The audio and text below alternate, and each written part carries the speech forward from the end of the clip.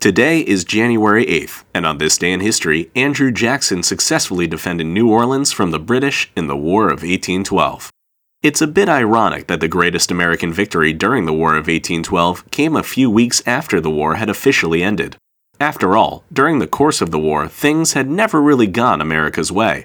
The U.S. had failed to invade the British territory of Canada, their navy was no match for the might of the British Royal Navy, and even the U.S. Capitol in Washington, D.C. was burned down in 1814. Despite all that, the war ended with the signing of the Treaty of Ghent on December 24, 1814, restoring relations between the U.S. and Britain to pre-war status.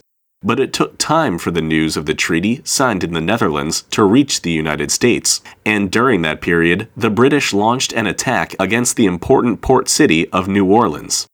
7,500 British regulars marched on New Orleans on January 8, 1815, only to find their way blocked by 4,500 heavily entrenched U.S. soldiers led by General Andrew Jackson.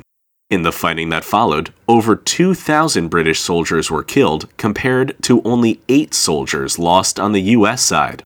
Jackson had earned a reputation for toughness amongst his soldiers throughout the war, a reputation that swept the nation after his troops rebuffed the British. And although the victory didn't really affect the outcome of the war, national pride had been restored within the U.S.